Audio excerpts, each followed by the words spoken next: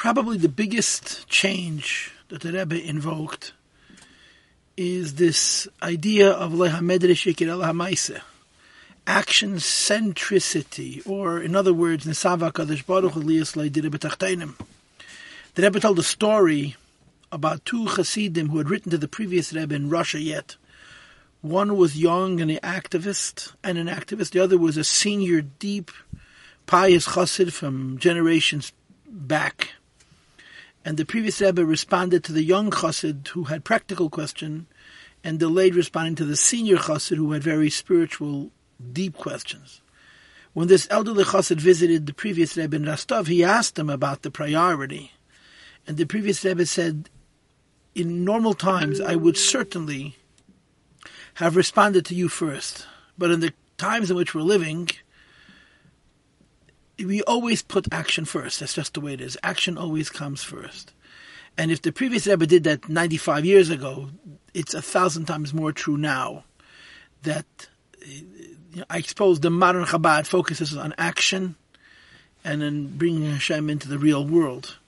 When in the old traditions of Hasidus was all about the heart and the mind, the spirit. And of course, the spirit had to spill over into the action, but the focus was on creating the spirit which should affect the action. In our generation, the focus is on getting the action done, or to say it in the words of the Chinuch, there's an incredible preeminence in the Rebbe's philosophy to the idea the Chinuch writes in the mitzvah of Pesach,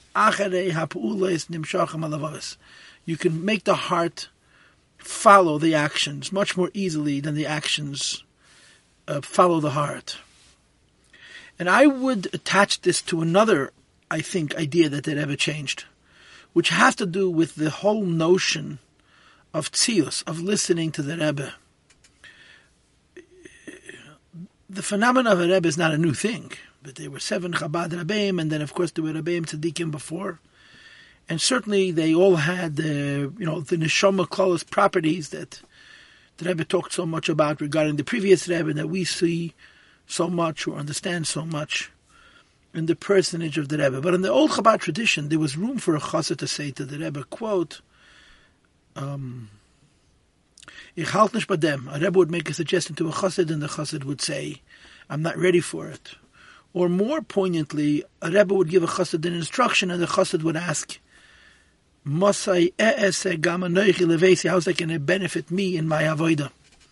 In our generations, the Rebbe really didn't tolerate people deciding that they're not ready to do what he says.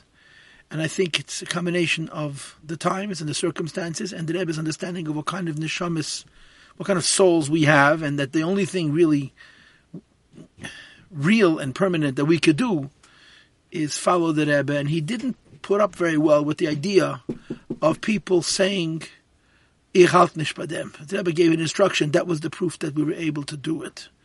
And I think this was very important by the Rebbe.